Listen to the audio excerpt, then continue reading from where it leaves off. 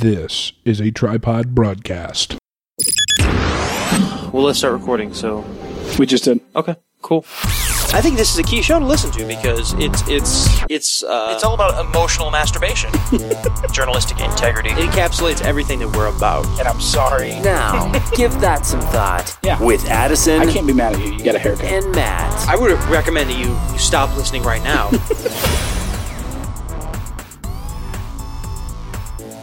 What's the catalyst? Like, what's the spark that could get, like, the creative juices flowing with podcasts, like ours, for example, that, like, our goal isn't wildly popular listenership, but are you looking at my brand? Yeah, I'll get into that in a second. But, like, what can we do to be different? Or, and then I got to thinking about, like, some of our old episodes.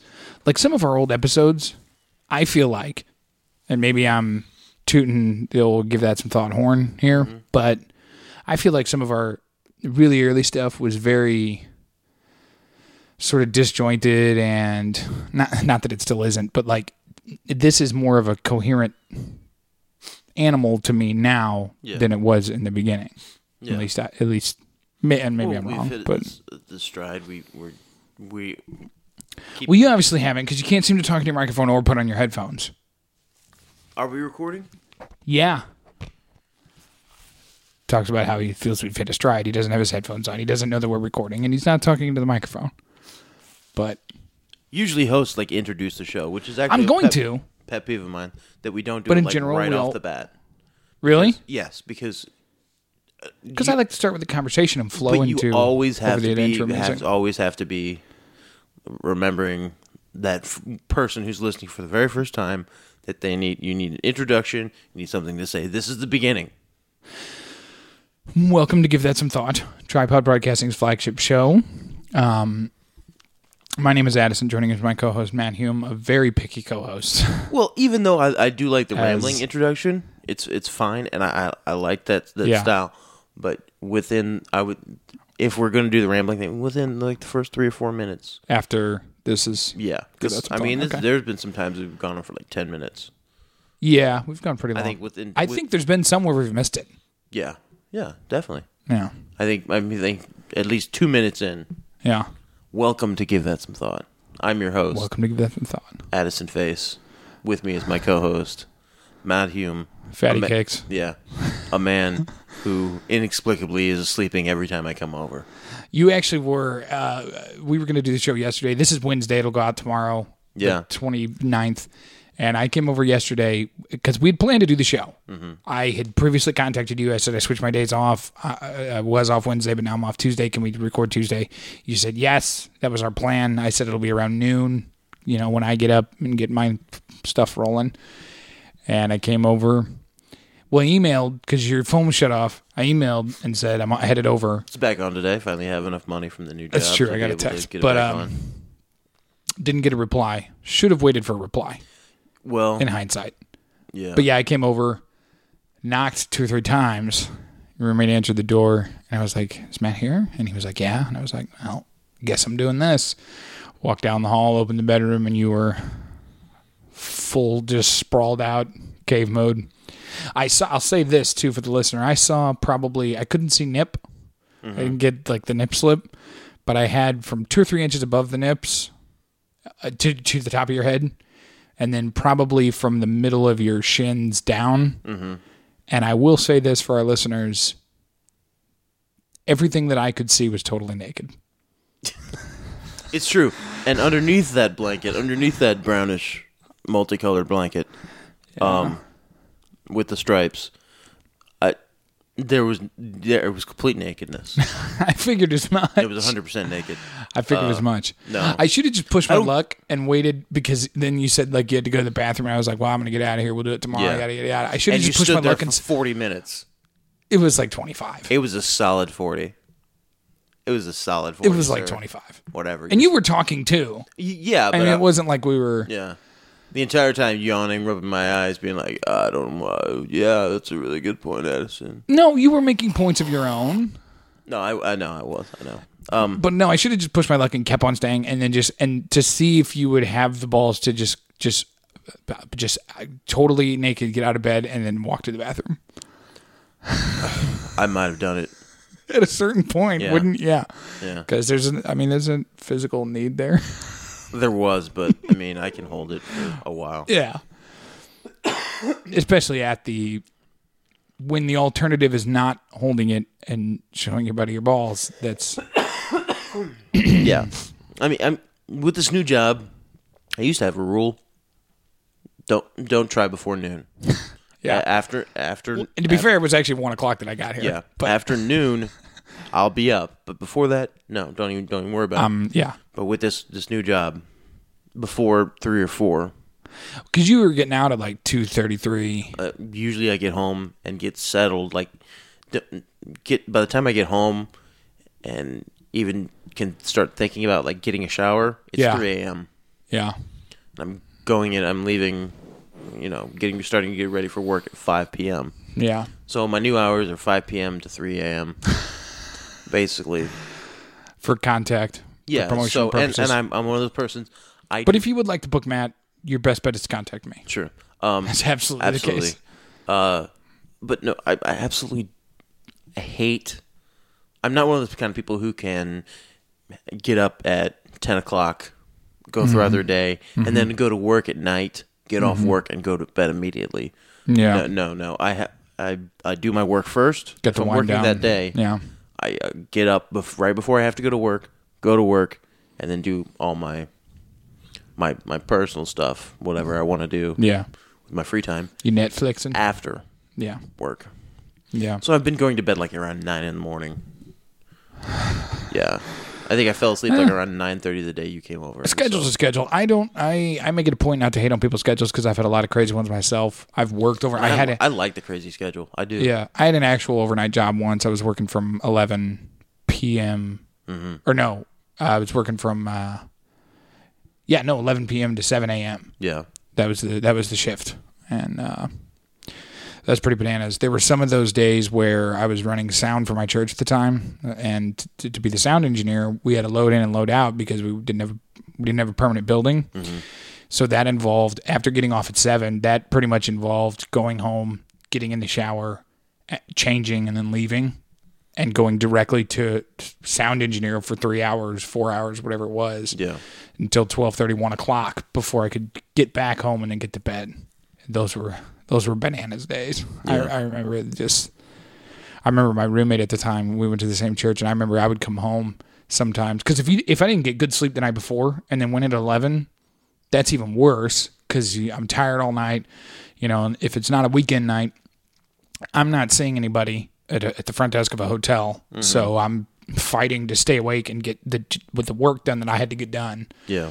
And then I would get off and just still be like, and then just go straight into church and run sound. I remember there were multiple times when I would fall asleep during the sermon at the soundboard because that's the only of that sound engineering that's the really part that you don't have to mix anything. You don't have to really do anything. You can start the recording and then you just let him go. Yeah. Well, I would get on the phone or whatever, or try and follow along. And there were multiple times when the worship team was getting ready to go back on stage that they would come over and wake me up, like physically. Hey, buddy, we're going back up. So I could be. You're like tapping my hand. I'm like, what are you trying trying to communicate something? Yeah, no, to me? but yeah, they would. They can't see you tap my hand. They would come over and wake me up, but it was not good times. And now I can run into that. Not too bad, but I can run into a little bit of that now because I'm generally, except for one day out of the week, I'm getting up at 4:30 in the morning. Ugh. Yeah, and so I mean that means like in theory my night is over. My night needs to be over like 8 o'clock. Yeah, I need to wrap it up and get in bed. Which if I'm doing whatever it is, I'm not wanting to do that. Yeah, but that being said, Reddit images, is that what you said? Rendered, computer generated images. Oh. What is artist rendering of a building?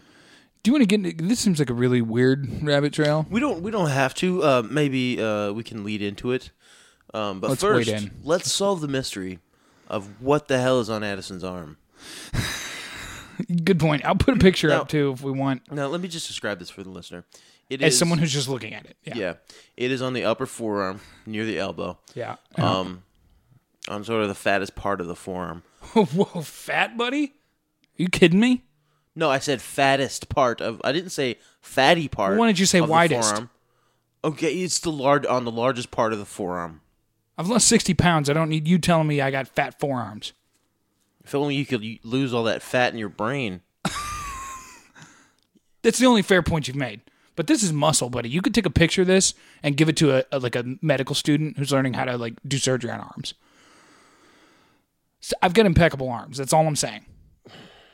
Sure. No. Addison with the Adonis-like arms. The arms sculpted by Michelangelo himself. Thank you. The David, actually, in Italy, his arms look like they're underdeveloped.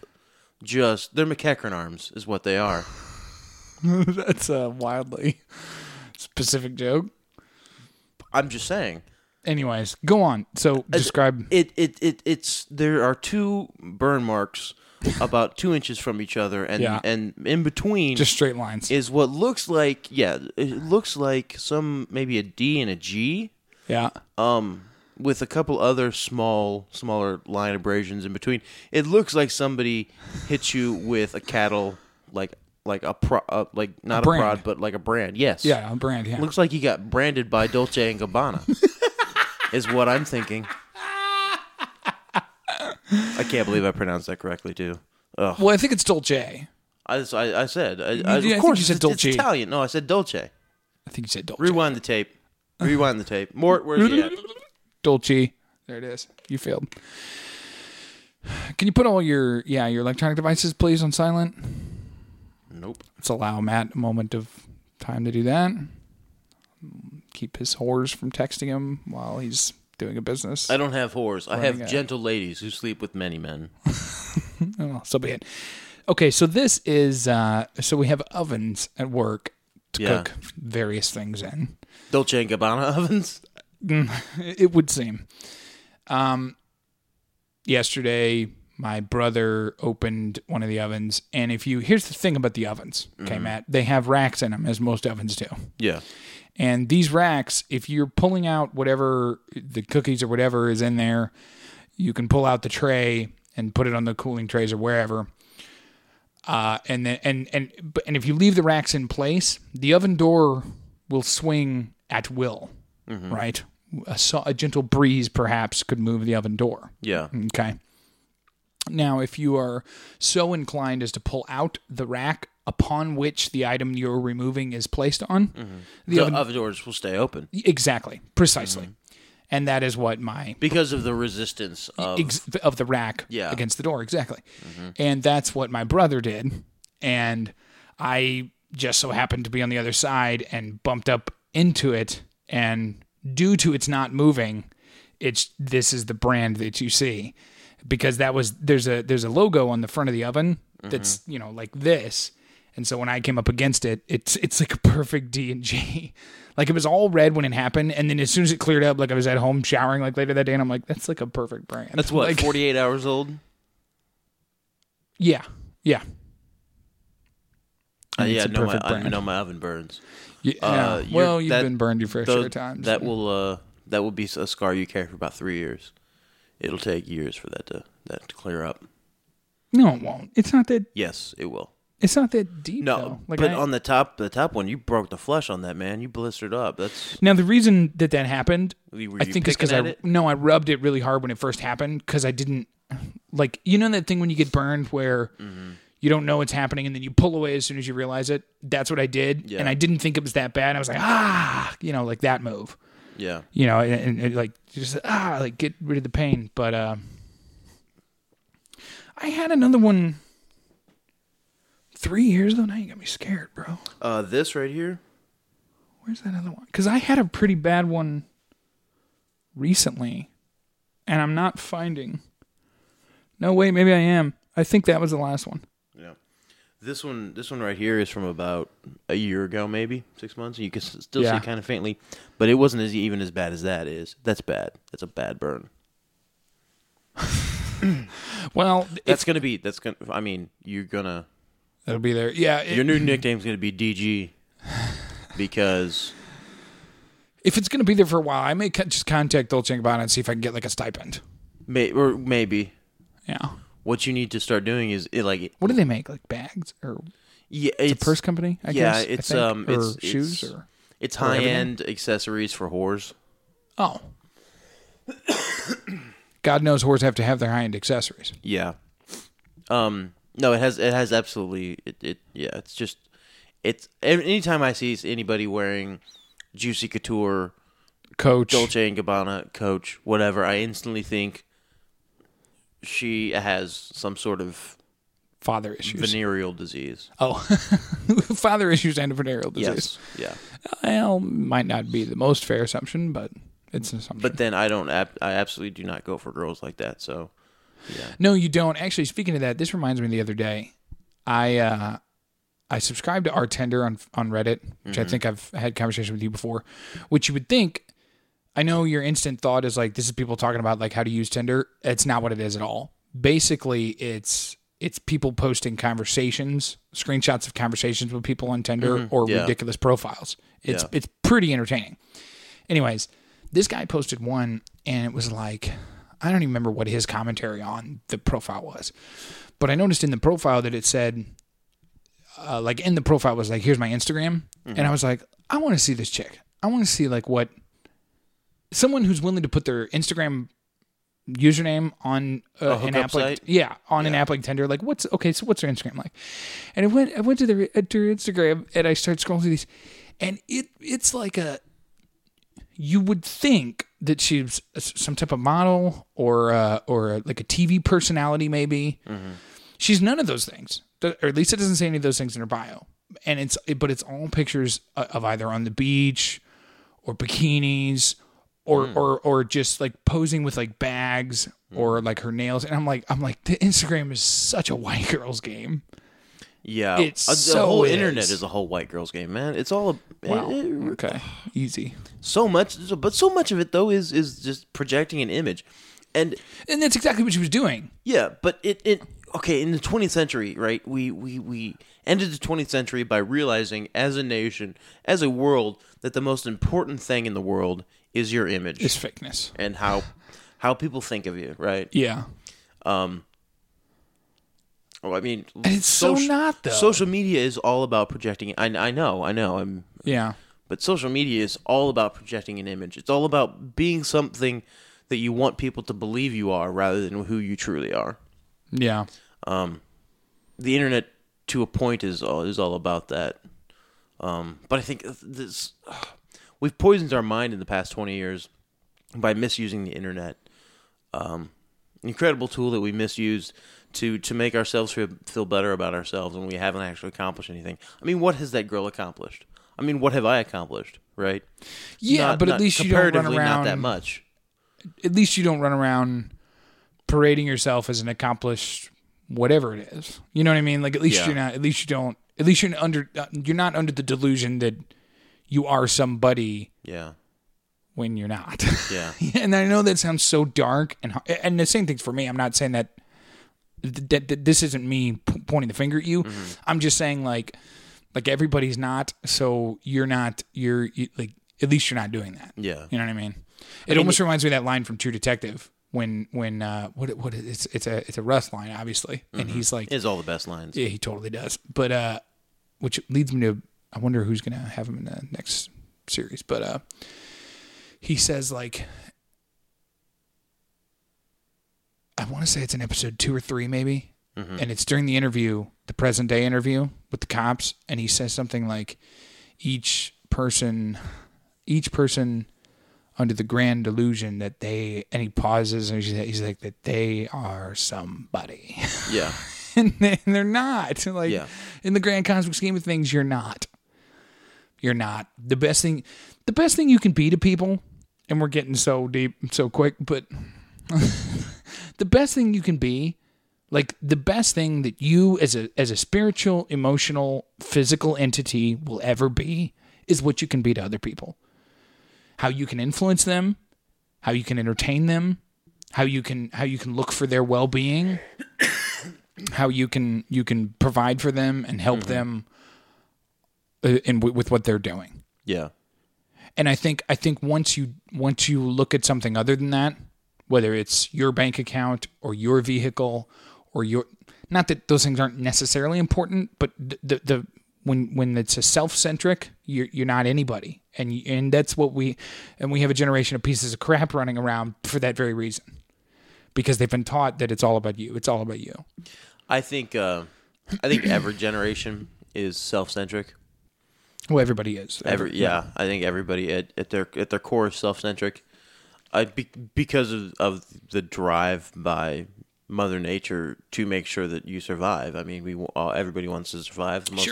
Sure. The most important survival is the survival of you as an individual. I think it's just the internet allows us to take our narcissism to a whole nother level. Yeah, certainly does. Yeah, because for $14 you can buy a .com and you're somebody. Speaking of that, by the way, I just redid my website. I put my resume up and I linked to this podcast. Nice. AskSometime.com. Way to go. Enjoy it. Yeah.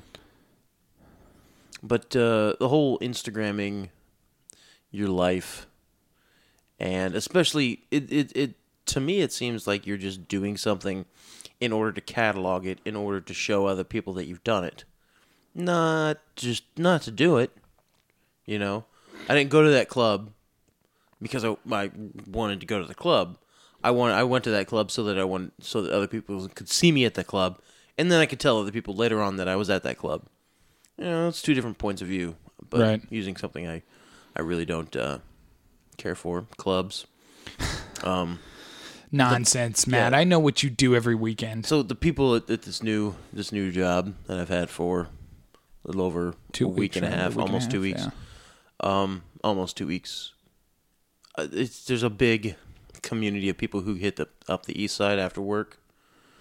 Wait, people that work at a bar go to other bars and drink all the time? Mm-hmm.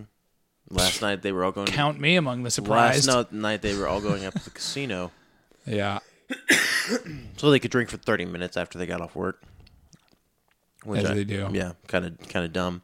But yeah, going to the east side... Because you can, which if you're not drink familiar, for 24 hours. For those of us that do not live in the area and are unfamiliar with the east side. Well, we've covered the east side of St. Louis before, but let's cover it again because it's definitely one of my favorite topics. I was going to give a quick rundown. It's the east part of St. Louis, which is technically in Illinois, and it is where you can find strippers and all night nightclubs and 24-hour drinking. And back actually before it was a federal thing in the 70s and 80s, like I remember my dad talking about this. You could drink in Illinois when it was 19. Like that's kind of how that area got its start, because all the Missouri was 21 and all the kids would go over there to tie one on. But that's East St. Louis. A lot of shootings and heroin and that sort of thing. Yeah. Anyway, I said that whole thing to segue into the whole thing at work is I think that my coworkers believe I'm retarded because... Hold on. Say that again just so I can make sure I heard it right. I think my coworkers at my new job believe me to be retarded or have some sort of mental disability. Asperger's or something. Where I'm slow. Well, I believe I'm if not full-blown Asperger's, I have a little burgers. You have butt burgers.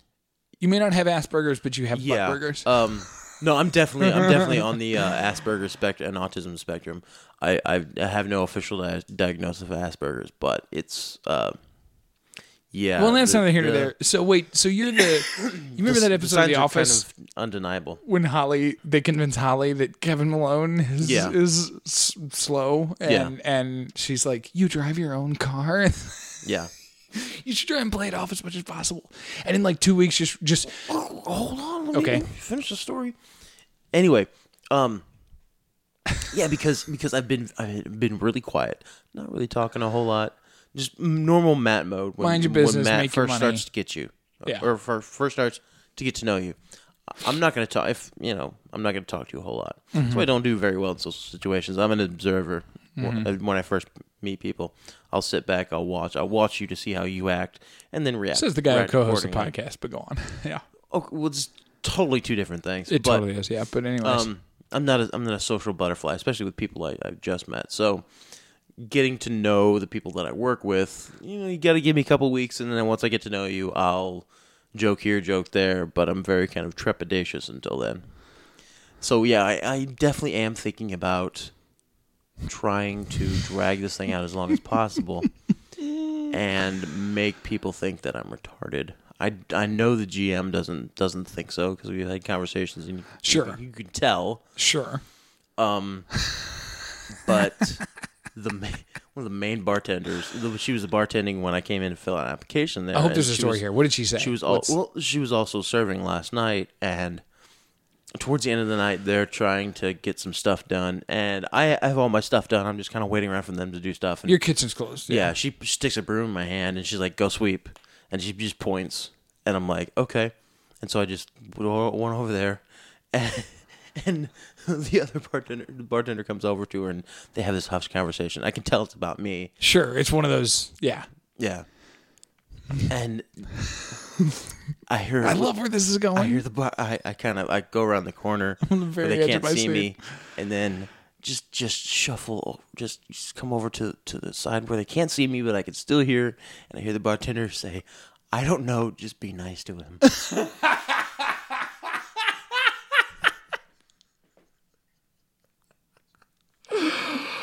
Oh dear God! So number one, I don't know. Just be number one. They definitely sure. Either think that I'm really weird or really slow. Yeah, or a combination of the two. Yeah. So I'm going to play off.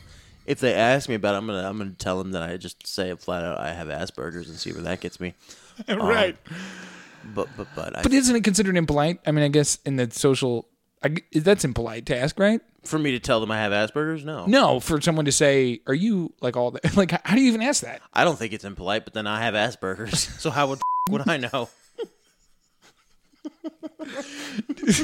Well, fair point, but touche, sir. Touche. Yeah, chalk one up for you. But how do you? Is that how? Like, is there like? Because I know there's people that hate fag, obviously, or things like that. But like, how do you? Is there? I know there's a stigma with the word retard and retarded, but like, how do you? Like, what's the? Is there a protocol for determining that sort of thing, or? You know what I mean? No. There's not at all? No, I mean, not really. Like, basically what you're saying is there a slang term that I can use to No, they can use. Like, and it just got me thinking to, like, what's the social cue for... No, because they're yeah. Well, because if they're not, they're going to be like, what the hell? Yeah. As they deserve to be. But people like, people with Asperger's tend to be either underachievers or overachievers, number one. Number two... They're usually, and let's be honest, we know which one exactly. you are. But they're usually really smart, and let's call your mom live on the show right now. You usually mad? Yeah. Is this mad? You usually can't tell, right? That they have some sort of, and it has nothing to do with their intelligence. Unless you've been around that sort of thing. It has absolutely everything to do with the way the brain is wired to think. Yeah. The way you approach social situations with people.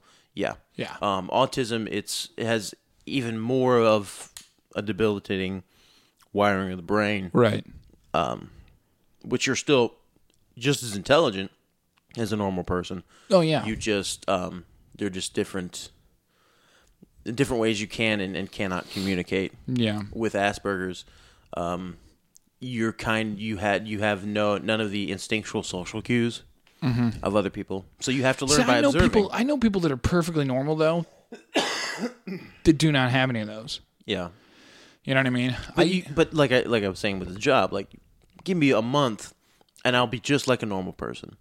But it's going to take me a month to acclimate to the way you're acting, to get to know you and to observe you over the course of several encounters, so I can see, okay, so do a scientific study. This is how the person acts in these situations. Therefore, I need to act this way in these situations. Yeah. So I'm constantly kind of tailoring my personality to meet other people's personalities. Sure.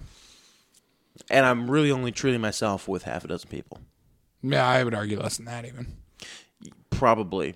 I'm not even myself with Chris and Jessica. Because half a dozen honestly. is 6. You realize that? Yeah, I know. Like, let's narrow it down. 2, Yeah. 3 maybe. Yeah. I'm not even myself around my family. So. I'm not, but only because I know they wouldn't like it. Yeah. You know what I mean?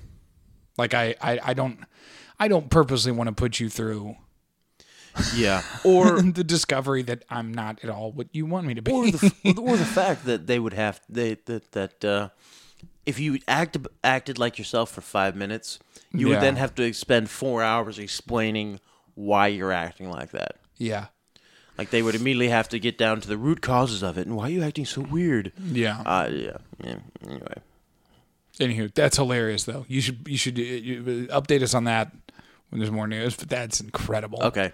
I don't know. Just be nice to him. Yeah. That's because I thought maybe you were going off of just your own sort of. Yeah, this is what I think.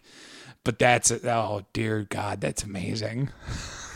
I think that they think that I either have some sort of learning disability or I'm just really weird. Maybe they think you're like a serial killer or a rapist or something. I don't know. I don't know. I don't think so. All at this point, it's all within the realm of possibility. Yeah. Yeah. But yeah, I honestly do hope that the rumor goes around that I'm retarded. Yeah. Or that I have some sort of, If you were a true mastermind, Matt, and we'll move on after this point, unless you got something else to say, but if you were a true mastermind, here's, within the next month, this would be your goal. And I'll pitch this to you, and you're more than welcome to do what you want with it. But you try and convince them that just through a series of comments or what have you, or maybe as they ask you or get to know you better, try and convince them that ordinarily, regularly, you're on some type of medication. Maybe get a specific one if that would help. Like just no. Well, no, Google it. And find it. Hold on. I wanna make one up. Yeah, that's true. But so convince them of that, and then, but be like, I can't really afford it now. I was between jobs, that kind of thing, and or see if you can get money from people. But that's not the whole goal here. But the other thing is, and then later on, be like, oh yeah, I was able to get back on my medication, and to be a totally different person for like a month until you run out, quote unquote, and then go back to just shuffle bum. I'm not really sure what I'm supposed to do in life. Yeah. That would be the ultimate ruse. Because then, and because then 8 months down the road, if you snap at somebody or something, it's just like, he's probably not on his meds. Yeah. That's no, great. we'll see how it goes. Yeah. I think the biggest problem though is that I am in the kitchen by myself. Okay.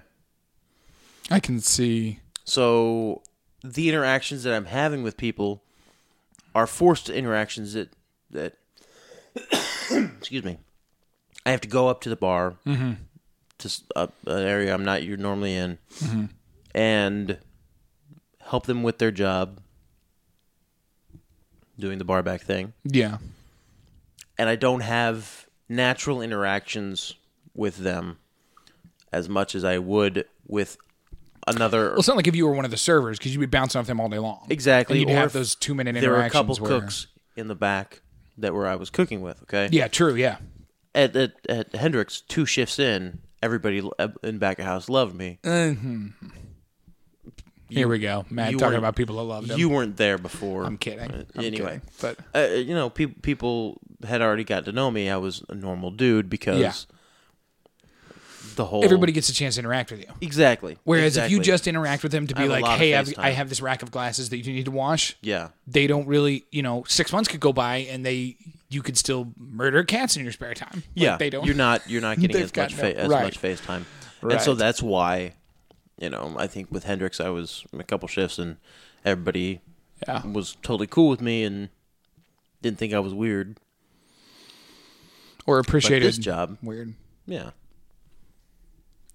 This job at the new location I'm at. That's pretty. I'm looking forward to see how that plays out. They might think I'm retarded. Anyway, did we have something specific to talk about today? I had. I thought I saved a few things. It turns out I've only got one. And and it's from the Huffington Post, so I kind of don't want to get into it. I also thought about... Well, sure, let's get into it. Well, here's this other thing, though. We'll talk about this, then we'll get into the official thing. Did you hear or see, I guess it's been around online quite a bit. I actually, you know this person, Jen Cloud. I shared this link on Facebook. Now, the link that she shared is actually a BuzzFeed article about this other blog post that somebody made. And it's this blog post by this Christian chick who I guess is married to not a pastor, but he works in ministry or something or other. And this lady's blog post is about how, like, the whole post is about how she stopped wearing yoga pants because she knows that yoga pants on other people make her husband stumble, and she doesn't want to be that for other dudes. And I just thought maybe we could kick around that idea of like this modesty thing and the modesty police. And for me, at least, like I did with everything, I looked at both sides of it. Yeah. And I was like, if, I don't even hate on, the Amish or whoever. If that's what you feel you need to do, God bless you. That's your business. On the flip side, it does seem a little extreme to make specific calls about clothes like that. Yeah. And B, which is most of the points I've seen online, is that it's so, that type of thinking is based on and even the church youth group, all girls have to wear t-shirts over whatever swimsuit they're wearing, that sort of thing. That's assuming or sort of based on the presupposition that a man is some sort of uncontrollable animal who has no control over his eyes or his faculties when it comes to a woman or the female form of the female body. That's a key point. Keep what you just said in mind because we'll come back to it. Okay. Or we can talk about it now. That's all I'm saying, which is not true. I think with true discipline, and if your heart's in the right place, you can get to the point where but absolutely sexually suggestive things can be right in front of you, and they don't cause a pattern of lust for you. Precisely. Yeah. Precisely. Due to self-control. And that's your business as a man. Yeah. And if you want to be a pig who walks around and shoves whatever sexual image in front of his face he wants, that's your business too. Guess what? They're still telling us it's a free country. Yeah. So we make sure, right? So here's the whole point about yoga pants and women or low cut tops or whatever else. Right. Right. It's or for you sweaters. To me, girls it's not in sweaters. dressing provocatively because guess what, man. Is an animal with instincts and drives and urges to make him do what he wants to do. Okay? He is also a thinking, conscious being. Yeah. That can make choices. With fetishes. Yeah. Who can sexualize anything. Yeah. Human being can sexualize anything. And they have. Denim skirts. Yeah. Oh, we don't have to go down this road again. The denim jumper was invented to be as modest as possible. Yeah. As little form, as little no curves, curve, no form. Yeah. You're not seeing anything beneath that other than just a slate of denim. Exactly. Yeah. But if I see an attractive, pretty young lady, you unfortunately have to say this. It's just my decision. Wearing a denim jumper. I'm sorry, babe. It's a turn on. Why? Because I grew up with it, and it became fetishized in my mind at a young age. Yeah. Men and women can fetishize literally everything. The burqa. Yeah. There are people who are turned on by burqas. Yeah. Non-Muslims turned on by burqas. Yeah. There's Rule 34 of the internet, right? If it exists, there's porn of it. There's dark places of the internet where there is it exists burqa fetish. Yeah. Okay. Sure.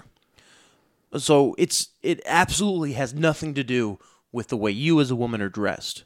Yeah. It has everything to do, or very little to say the least. Yes, very little. Okay. Yeah. You just happen to be there. You just happen to be crossing paths with somebody who's going to fetishize and lust after you. Yeah. That's just a simple fact of nature. And that's their decision. And that's their lack of self-control. Precisely. Yeah. So why do we enforce modesty, this idea of modesty, on women and saying, as Christians, why do Christians say,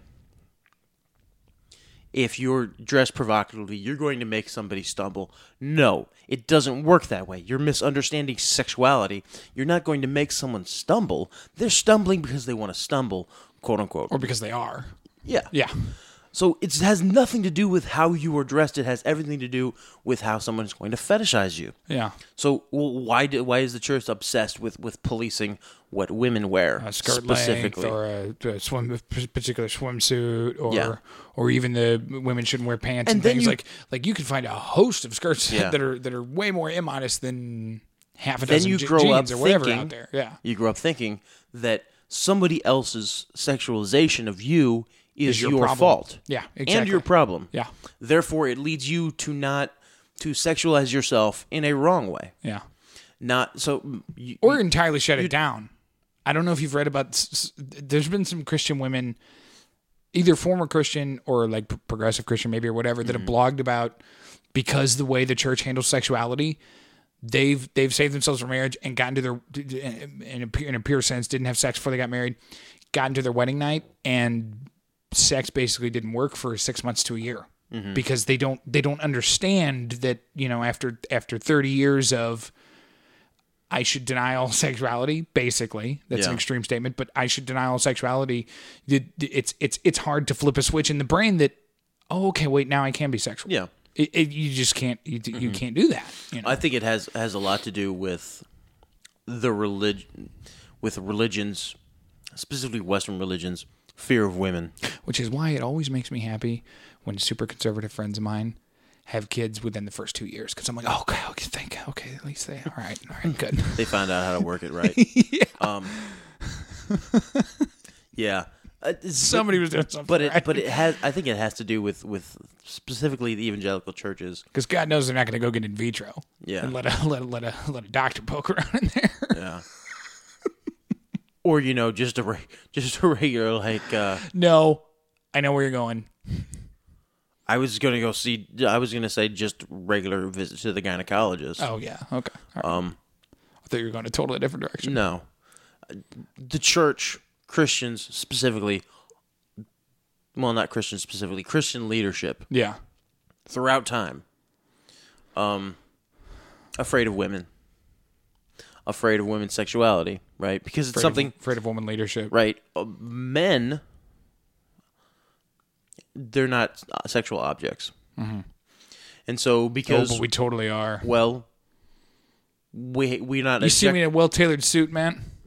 Oh my God! Let me finish what I'm saying. I apologize. We're not sexualized in the same way that women are. Right? Sure, yeah. It gives them a certain power. Yeah. The fact that they are sexualized in that way gives them a certain power. A certain power that we don't have and can't really have unless we become women or whatever, because the whole fetishization and we've done it to women and done it to ourselves. Yeah, we've sure. fetishized them in such a way that they have this unique power of sexuality. And you can even use the term we don't have. over-sexualization. Yes. Like society over-sexualizes women. So in order to keep that power muted that we've given them and that they have, we have to enforce strict dress codes on them, and we have to assign blame to them if we have an ill intention towards them. Right. If not an ill intention. If I see a lady with a little decolletage, a little cleavage going on, Right. I'm looking at the cleavage. Yeah. I'm gonna glance cleavage. I'm gonna try to maintain eye contact. To be a gentleman. I'm gonna glance cleavage. Right. Okay? Yeah. That's what the cleavage is there for. Yeah. If a girl has cleavage, it's there to be glanced at. Not stared at. Glanced at. Yeah. Okay? Sampled. Visually sampled. Okay? Anyway. But the larger point I'm trying to make is that I think that not just take the religious connotation off of it, but men in general are intimidated by women who can dress provocatively. And they feel as though it's the woman's fault because they can't control themselves. No, it's your fault because you can't control yourself. Because you haven't learned how to express your sexuality within the appropriate lines of civilization, right, and modern society and culture. To me, that's the biggest thing, because because a lot of what super conservative Christians do, which I'm very familiar with, I mean, you know that. I won't get into detail, but and what they do is they totally miss like they think it's the most important thing in the world to stand up in a church and preach about dress codes, right? Yeah. But yet it's like they totally miss the fact that it's 2015 and a 15-year-old boy can grab an iPhone and look up absolutely whatever he wants. Yeah. And they totally don't even like they're ashamed to talk about like we need to put controls in place or teach young men that they need accountability if they want to be pure, because those are all things that are going to help you make those right decisions as a man. And they totally gloss over that. And it's all about let's keep those kneecaps out of you.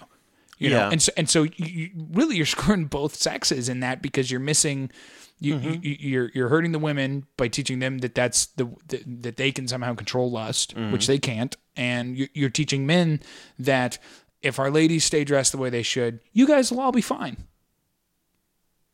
And that's why you have pastors that have rampant sex with people in their churches and get caught with little boys, et cetera, et cetera, et cetera. Yeah. Because it's such the idea that this is the problem, this is how you fix it, when it's not at all. Yeah. It's a very small part of a big picture of sexuality within a biblical context, if that's what you're trying to do.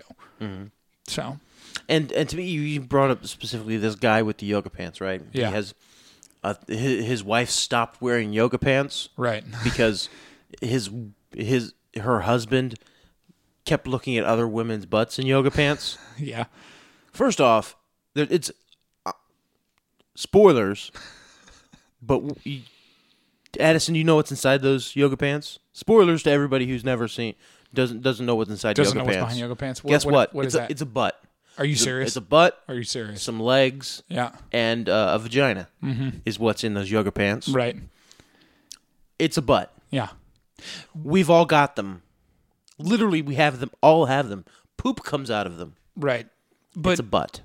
But if you have a denim skirt on, there's no butt. There's no butt in there. Yeah, it's not, because it's not about the butt. It's not about the denim skirt. Right. It's not about the yoga pants. It's not about what she's doing. Right. It's about me. It's about me seeing that denim skirt and be like, oh my gosh.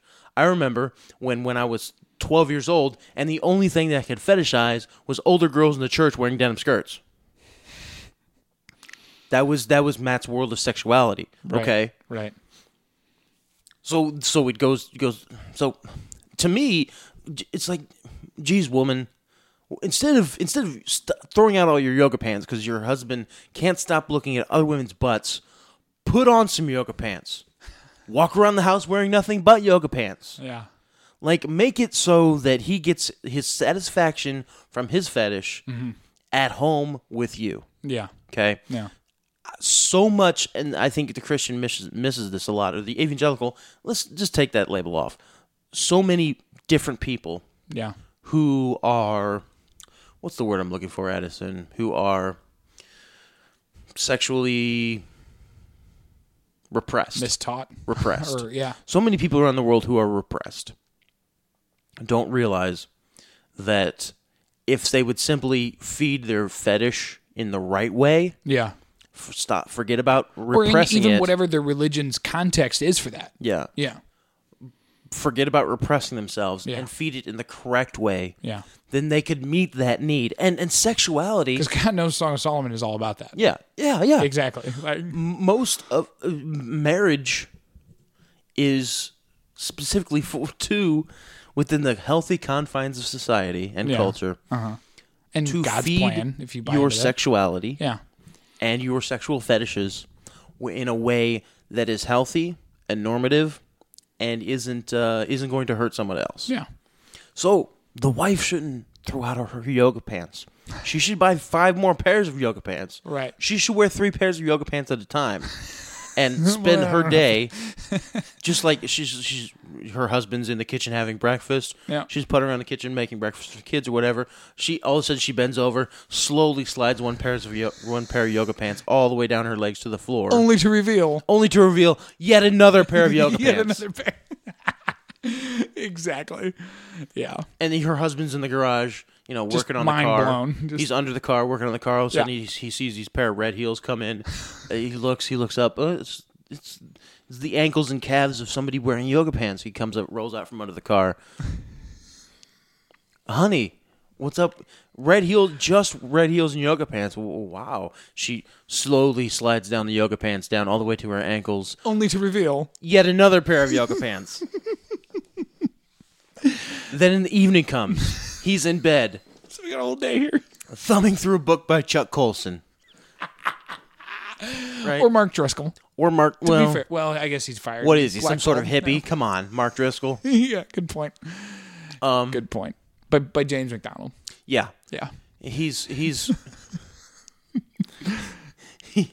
reading something. Yeah. In the Christian literature book. Yeah. He's reading Frank Christian, Peretti. nonfiction. He looks up to his wife coming in the room, rubbing lotion on her elbows. She's in her as you do. She's in her robe, right? Sure. She's rubbing lotion on her elbows, on her knees. She gets, sits down in the bed. Yeah. Pulls the robe off, totally nude up top. Yep. Guess what she's wearing on the bottom? I'm going to go out on a limb here and say yoga pants. Pair of yoga pants. Pair of yoga pants Pulls it them is. off. Finally, nothing underneath. Only to reveal. Only to reveal absolutely nothing. She gets in bed. Bow, Christian sexy time. Yeah. As you do, yeah. And she spent a whole day fetishizing. So now he's gonna see yoga pants walking down the street, and he's gonna remind himself of that awesome day where she did nothing. There were 3 pairs. But cater to his lust of yoga pants, and how she was ultimately his sexual fantasy because it was her doing it, right? Exactly. Yeah. And she was meeting his need to have this part of his sexuality fulfilled and fed. Yeah. Right? Yeah. I don't get why people blame their sexuality on other people. Yeah. Your cleavage made me stumble because I've never gotten over boobs. Yeah. Or I don't have the self-control. Yeah. Yeah. Like they are just boobs, okay? Yeah. There's literally 7 billion boobs. That's only women's boobs. I'm not talking about man boobs either. Buddha boobs, right? Okay. I'm not talking about bra boobs. Right. I'm talking about bra boobs. Yeah. Boobs in bras. Right. Boobs that are in bras, not boobs that are on bras. Anyway. Next up, now, and this is partially to our listener and partially to you as well, Matt. Do you think there's any interest in perhaps a YouTube program or a short, small podcast entitled Matt Dramatizes Christian Sexuality? Yeah. Because it's a sort of light erotica for some people, probably. Or perhaps the well-meaning young evangelical woman, married young evangelical woman, would do well to find inspiration for whatever. Sure. For whatever it might be. Sure. Subscribe now at only $2 an episode. Exploring Christian Sexuality with your host, Dr. Matthew Hume. Yeah, exactly. Self-proclaimed Dr. Matt Hume. Anyways. Not really a doctor. Yeah, disclaimer, yeah. Matt Hume is not really a doctor. Thank you for listening. Anyhow, that was great. No, I agree with you. I agree with you totally. It's really a matter of self-control, which the church doesn't teach at all. Like in all the contexts that I've ever been in, they don't even have that idea. And again, like I said, they don't teach to the young men or to the men any sort of practical form of, hey, if you really don't want to struggle with this, which they shouldn't, then you need to do things like accountability. You need to not be out of town for a long period when your wife's not there, yada, yada, yada. You don't need to, have an open internet connection, like that sort of thing. If that's something that you really don't want to struggle with, you need to put the safeguards in place. Yeah. Don't worry about the yoga pants or the Victoria's Secret ad. Yeah. Because Victoria's Secret is always going to use sex to sell to the same young women that have been brought up on this crooked system for years and years. But... And so it's not about what when we teach self-control, right? Well, we don't, but yeah. Yeah.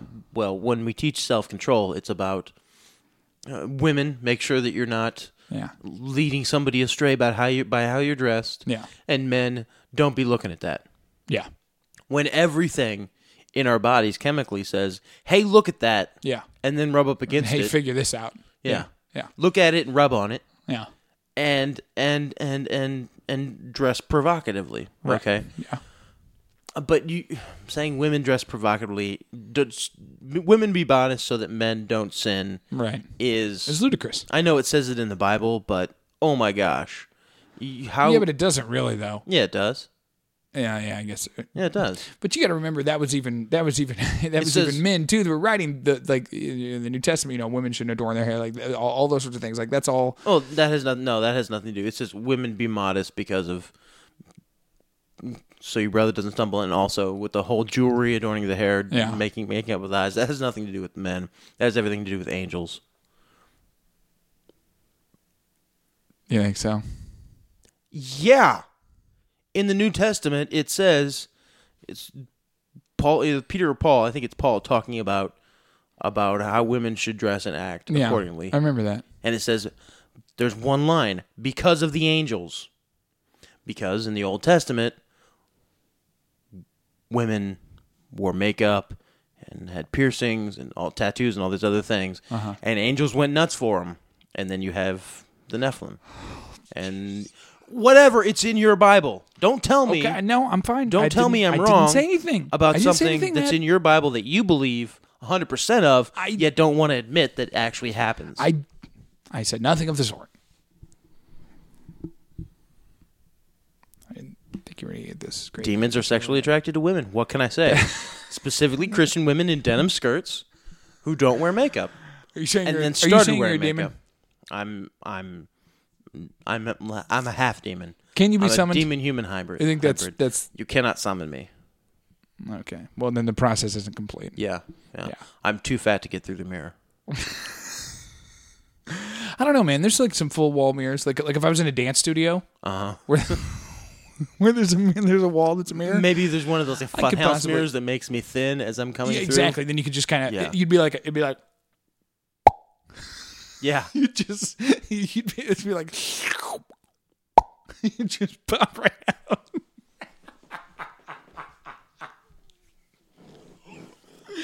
That image is incredible. Or like have to like scoot just out. like a thin, sexy Matt. Like have to scoot out but then sideways. You start struggling. Yeah. And we're like, why is he struggling? He's so thin, but you're struggling. Mm-hmm. And then when you come out, you're just, boom, there's Matt. Yeah. Like bends reality around myself. Yeah. Oh, that's great. All right, so let's talk about the stuffing the post thing. And I clicked on it because the headline, I have not read this. I'm interested to see the implication or what he actually means.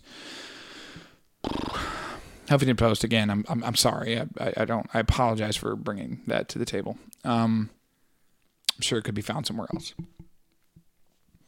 The headline is Obama says treating drug use as a criminal problem is quote counterproductive. President Barack Obama continues to speak out against mass incarceration. Pause. Mm-hmm. Now, unless I'm confused about the actual statistics, this president has locked up more whistleblowers and journalists than any other president. Yes, but we also live in a time where more whistleblowers and journalists are getting locked up than ever before. So that's... Well, potato, but still. Anyways, it's just like you could say, well, Bush... Mass incarceration is a bad thing. Edward Snowden, you bastard. Like, okay, little... Like, is it or isn't it, Barry? Like, well, we're talking about incarceration due to drug use, not incarceration due to... Sure, mass incarceration. State secrets and espionage. Yeah. But still, like... But you could say, Bush did more to bail out the banks than any other president did before. But we were bailing out banks in that time, kind of thing. Yeah, but we were right in the middle of bailing out banks for billions and billions and billions of dollars. Yeah.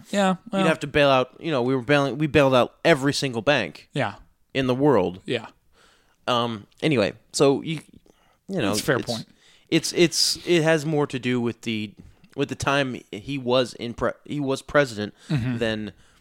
Necessarily to his direct actions. Yes. Yeah, because Bush didn't have Bush, Clinton, they didn't have any of these NSA allegations or revelations, right? Well, I don't think, going back though, I don't even think the NSA had the power that they have now until sort of the Patriot Act, right? Like didn't that kind of like... But that was under Bush. Yeah, hey, that was under carte Bush. blanche, do whatever you want. But no one knew what that carte blanche meant until Bush Obama's presidency, and then you have all these whistleblowers and stuff like that, and the United States government obviously trying to prosecute sort of them. silence that and all that. Yeah. Yeah. So yes, he's going to be that president who quote unquote prosecutes whistleblowers. I am looking forward to Obama's tell-all book, which I think should be around 2020 if my math is right. Yeah, I don't care. I figure library 2020. 2018. I'm sure that book's probably already written somewhere. He's got a draft. I'm sure he's got a draft, and he just has to be. No, he doesn't have a draft. His speechwriters have a draft, and it just has to be edited down a couple times. Hostile terrorists break into the White House with guns, and they go towards a file that's marked President Barack Obama's tell-all, and he's like, no, here, just have the nuclear football. Yeah, just go ahead and take that. Remember, he put out two books. This is my multi-million-dollar seller. In the 4 years and 2 years leading up to his presidency, he put out two different books. I knew he had the one of which was one of which he wrote, I think, before he became a senator, and one he wrote one he published as he was starting to campaign. Speaking of that, let me just say one thing about Obama, which I don't think we've said on the show before, and that's why I want to say it, because he's in my head, and we've had this quick conversation, and we'll get back to this story in a second. But does it not seem, and I by no means am trying to say that this is the only case in politics where this has happened, but does it not seem just wildly suspicious? I don't like that word, but that's the best word here. Wildly suspicious that, like, how quick he was, like, not a dude to the president. It just seems so, goddamn quick. Because I mean, you have all these other, and it seems to me, and again, I'm 26. I haven't even, had my head in politics for that long, but it seems to me that, I mean, there are presidential names that are floating around. Like, we've even talked about some on the show that have kind of always been around, and people have always really been talking about him being president and certain families and stuff. And then it just seemed like, here's a senator from Illinois who's running for president, and now he's president for 2 terms. Well, that's why he's the Antichrist, don't you know? Well, okay, but like on a serious note, like, doesn't that seem just a little like, okay, well, who like bankroll? Like, why is like. Yeah, like, where did that dude just show up with the money and the wherewithal to be president? You know what I mean? That's a great point about the psyche of the American people, is that we automatically assume a conspiracy. I'm not, though. You just did.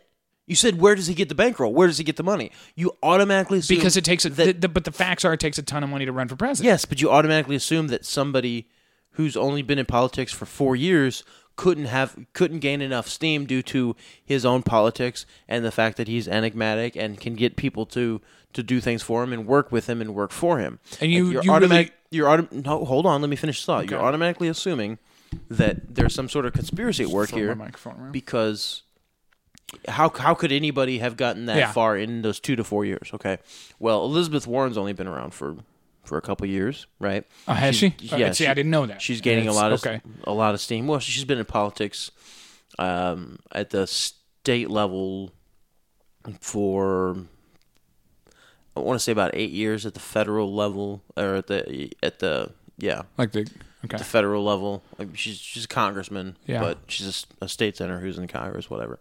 No, she's not a state senator. She's a congressperson. Like U.S. Congress. But she's only been at that level for 4 years, maybe. Yeah. But has gained a lot of steam in that time. But I do think that there is a cabal of powerful people who said, well, this person is perfect. You mean in terms of banks and just whoever it might be? I think that the level of corruption in the American government is such that no one could get elected to the presidency unless they were already completely corrupted, or at least corruptible. I don't know what to think about Barack Obama sometimes, and I don't. Yeah, I don't either. I really don't. To be honest, he as a person is that big a deal. Exactly. I really don't either. It's the people using him or the people telling him what to do who are the big deal. Anyway, he's just a pawn, just like the rest of us. It doesn't surprise me that he went from 0 to 60, and that's that's what we're talking about. We're talking about him going from 0 to 60, from just a dude to Harvard graduate, to White House, very short period of time. Yeah, and by short period of time, 20 years, of course. Well, right? Yeah, but even in politics, though, he was just a senator, right? Yeah, that's all he did. He had been a state level senator. Because I don't know, and again, I'm only 26, but like from what I recall, like even with like Clinton and Bush, it was just like, well, Bush obviously had the family thing, but like with Clinton, like wasn't it like his wife's been in politics forever, and he was a governor, and all of that. Like, I mean, just years and years and years of politics. And he was governor of Arkansas. Correct me if I'm wrong, but I don't see that with Barack Obama. Well, he was a state senator, but he didn't have the national stage yet. Yeah, and that's just that. And one all of a term, sudden, right? he had the national stage. Yeah, he only had the one term as senator. Like I'm not. No, he had a term and a half. He had 3 years. Okay. Yeah. See, still though. Yeah. Well. He had a 2-year term, and then and I don't care. I know the Illuminati makes all these decisions for us. I'm sure. just saying. Yeah. But absolutely. Yeah. Anyhow, okay, so let's continue on here. President Barack Obama continues to speak out against mass incarceration, the devastating impact of our drug policies on communities of color, and his expectation that marijuana legalization will continue to spread. Obama's comments came today during his YouTube interviews with YouTube bloggers Bethany Mota, Glozell Green, and Hank Green. I don't know who any of those people are, side note, but some Obama nuggets from today's interview include this on marijuana. Quote, what we're seeing now is Colorado, Washington, through state referenda. They're experimenting with legal marijuana, the president said in response to a question from host Hank Green. Quote, the position of my administration has been that we will still have federal laws that classify marijuana as an illegal substance, but we're not going to spend a lot of resources trying to turn back decisions that have been made at the state level on this issue. My suspicion is that you're going to see other states start looking at this, and I mean, that's the case. What I am doing at the federal level, Obama responded, is asking my Department of Justice just to examine generally how we are treating nonviolent drug offenders because I think you're right. And apparently, that was in response to a question. Mm-hmm. What we have done is instead of focusing on treatment the same way we focus, say, with tobacco or drunk driving or other problems where we treat it as a public health problem, we've treated this exclusively as a criminal problem, the president said. I think that it's been counterproductive and it's been devastating in a lot of minority communities. Yeah. It presents the possibility, at least, of unequal application of the law, and that has to be changed. I agree with that 110%. Yeah. I think I only agree 100% because you can't have 110% in anything. It's an impossible number. I'm just saying. I think the stats are there to back that up. Mm-hmm. I personally know a friend of mine who had, I can't remember how much weed it was on him, but he's got a felony, but no jail time whatsoever, and just has to serve out his probation, and then it's gone. Yeah. Like, he has the kind of probation that once he serves, it's gone. It's not even a criminal record. Mm-hmm. And it just blows my mind. Like, I've even said it to him in joking. I was like, dude, if you were black, like, you'd be screwed. Yeah. Like, you would be in prison for that. Not a long time, 18 months, whatever it is. But your life would have been permanently altered. Not that it isn't necessarily based on what he had to do, but you would have had to go to prison for that. And that's wildly unfair. And that should not change based on municipality or race or anything like that. Let me make this point in order to make a larger point. Drugs are everywhere. Drugs are everywhere. Yeah. If you can't find drugs, you're not looking. It's because no one will sell you drugs because they think you're a narc. It's true. If you can't find drugs, it's because you seem to be the kind of person who would tell on somebody for selling drugs. And that's the reason why you can't find drugs. Yeah. If you are any other kind of person, you know where drugs are. You know where drugs are.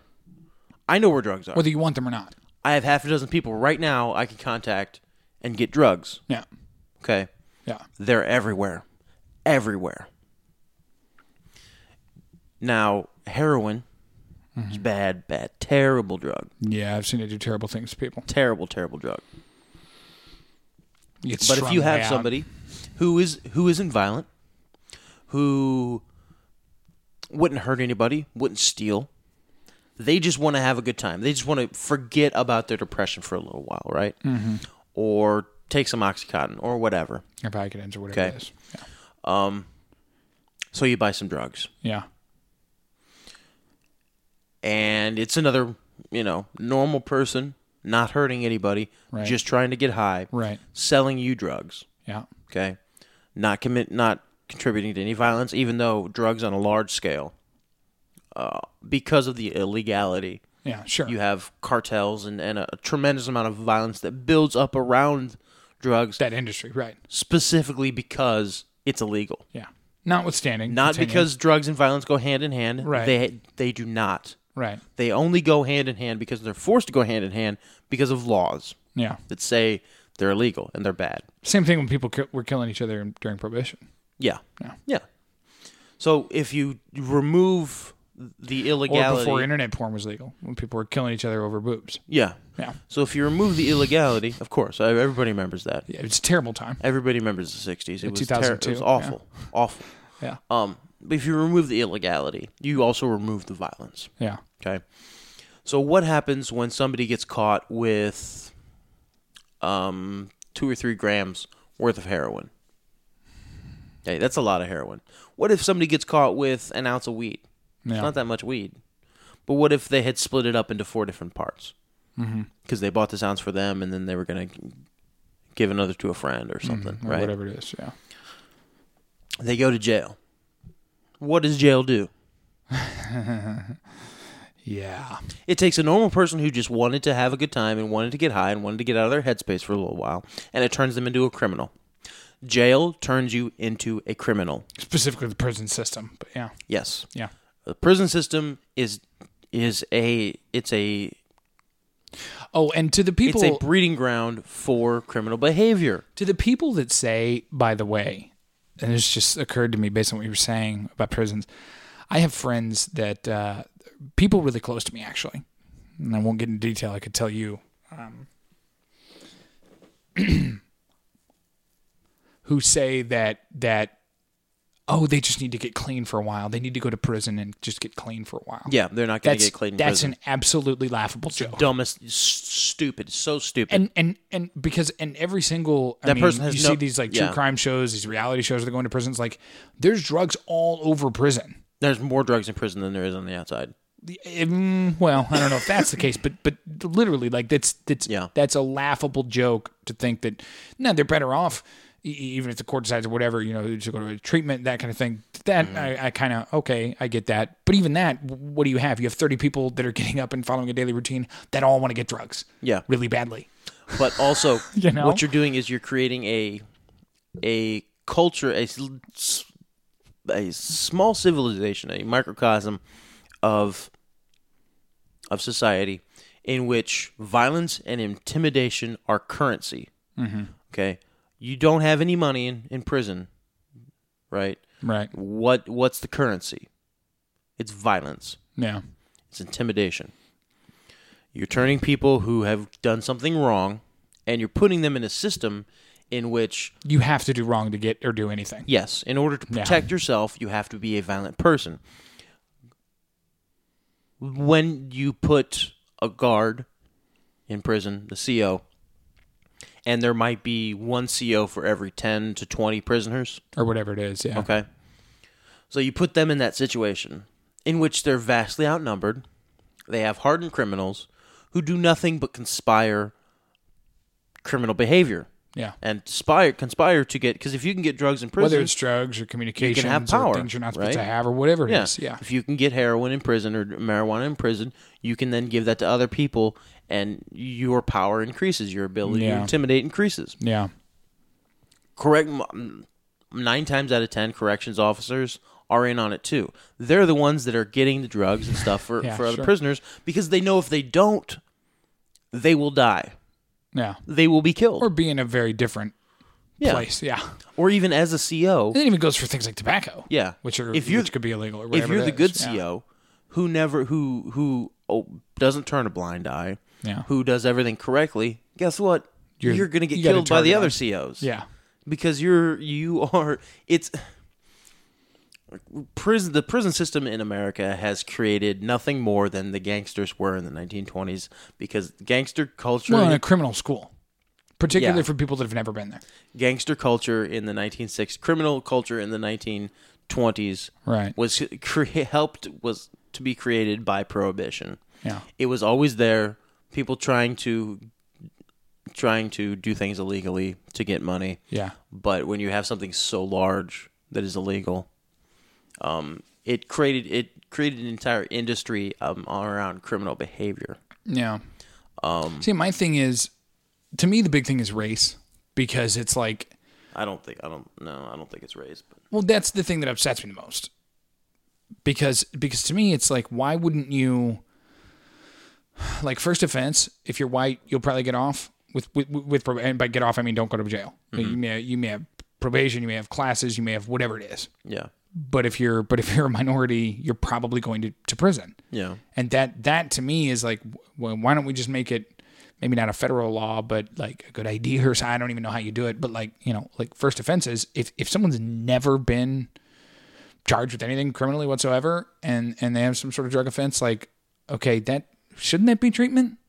Yeah. Like, especially if it's an addict type situation, like, if they got caught with an ounce of weed, that's one thing. But like, if it's like a pill thing or heroin or meth or whatever it is or whatever, harder, whatever, like, shouldn't that be a treatment thing? Yeah. Because there's a medical problem there. There's a medical problem. The prevailing idea, I think, in law enforcement today is that if they are a white person with drugs, they are a user. And if they're a black person with drugs, they are a dealer. Yeah. Isn't that the prevailing understanding of the situation? If you're a black person who gets caught with an ounce of weed, then you're selling that weed. You're a dealer. Yeah. If you're a white person who gets caught somehow with an ounce of weed, then you are a user. Yeah. And that's where you draw the line between dealer and user.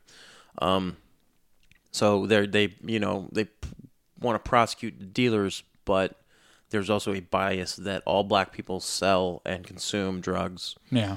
But only specific white people. NWA figured that out a long time ago for us. Yeah. Only specific white people consume drugs. Yeah. Anyhow. This might go along with the internet thing. Definitely a problem. It's the only thing that Obama's ever probably said or done that I actually sit back and say, okay. Yeah. I get that. Good point there, sir. There are because a lot of his stuff he doesn't. Yeah, there are a lot of speaking as a taxpayer who's getting ready to do his taxes and have to pay the tax for Obamacare. Looking forward to that. Anyhow, apparently this year I've talked to a couple friends who've done their taxes. Apparently this year it's like 1%, like a really small, like 1% of your income is the penalty, and then like next year it's like 4 or 5. And then it's just going to keep going up. And I made the joke to my buddy. I was like, wait, so like in like 2023, like would you, just 100%? Just everything we make is just, that's the penalty. You don't have insurance. You got to pay it. Yeah. But who knows? And then, we'll have some GOP guy in there who thinks that the right thing to do is overturn it. Now that you've already got a system that is sort of like, okay, how do we deal with this with drug companies and doctors and insurance companies and everything, and then they'll just have to go back and be like, okay, now how do we deal with the new thing? It's and again, it's a pile of money. We've talked about this before ad nauseum. There's not one Republican in the world. There's not one politician in the United States who honestly wants to overturn. I don't think so. Overturn the Affordable Care Act. And if they honestly believe that, they are deluded. They are a pawn being used in somebody else's game. If there's a state senator out there campaigning on, we need to repeal Obamacare, and he actually believes it, then he's simply being fed a line by his donors. And especially if he's a presidential hopeful, he might not realize that there are much bigger donors awaiting down the line to keep him in place. It's a, you know what I mean? It's a political football. Because you know what drug companies are doing right now? Yeah, they're making it rain. That's exactly what they're doing. There's no politician in America who wants to repeal the Affordable Care Act. Because there's no pharmaceutical company or no one in the medical industry wants to. Big Pharma basically doesn't want to repeal Obamacare because it's a lot of money. That is a really annoying noise. Let's move on. But yeah, they're all feeding into this idea that their constituents believe and think. The hard right Republicans say, I'm only going to vote for somebody unless they say they're going to repeal Obamacare. So the politician says, I'm going to repeal Obamacare. They don't want to just do for it, a segment of votes. Yeah, sure. Yeah. Like I said, let's move on. We've talked about all that before. So be it. Yeah. Let's wrap up the show. We should do something on YouTube, Matt. I know I brought this. We've talked about this off the air, but I'm saying it on the air. I don't know what. I have it. I've got it right now. I'm going to put on some yoga pants, and I'm going to do... 3 pairs? Yes, I'm going to do an exercise video. It'd take 3 pairs to control all this jiggle. Are you kidding me? Well, do they... Have you still not seen this voluptuousness? And I'm not trying to be rude, but are yoga pants available? In my size? Yes. Thank you. Yes. That wasn't what I was going to say. Fat girls yes. wear yoga pants too. Yeah. And they stretch. Yeah, but Matt,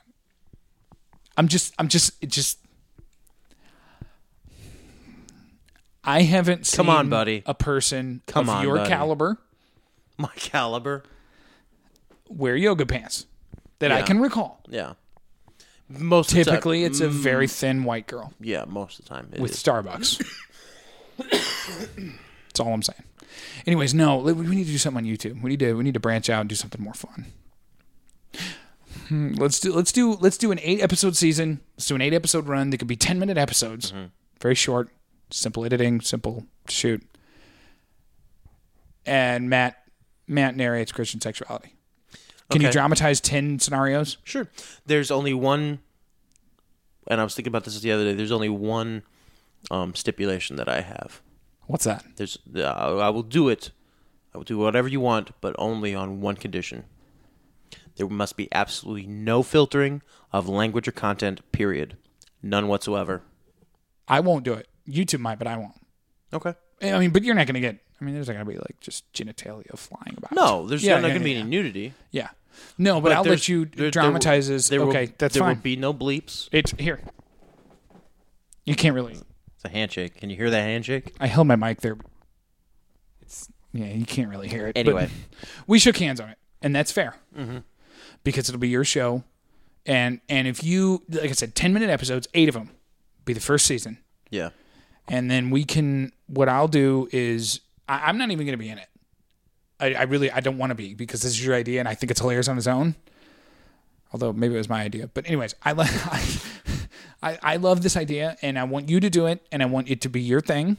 And then I don't want to be in it, unless you have like a role for me to play or whatever, in the dramatization. But it could just be like you reading, like you could just pull it from a book or whatever. Like you could just today on Matt dramatizes Christian sexuality, and then you go into your whether it's just like a dialogue thing. Yeah. Dirty That's up to stories you. about Christians getting it in a wholesome way. Yep. That's exactly what it is. I need 10 of them. 8 of them. I said 8 a minute ago. Yeah. We'll do 8. 10 minutes. That was the number 10. 10-minute episodes, 8 long. So what you need to do is... Her large breasts heaved and swayed like mounds, like hills, like mountains. He could only think of the hill upon which Christ was crucified, Golgotha. The cross of Christ standing up on top of the hill, like a nipple on so much tit flesh.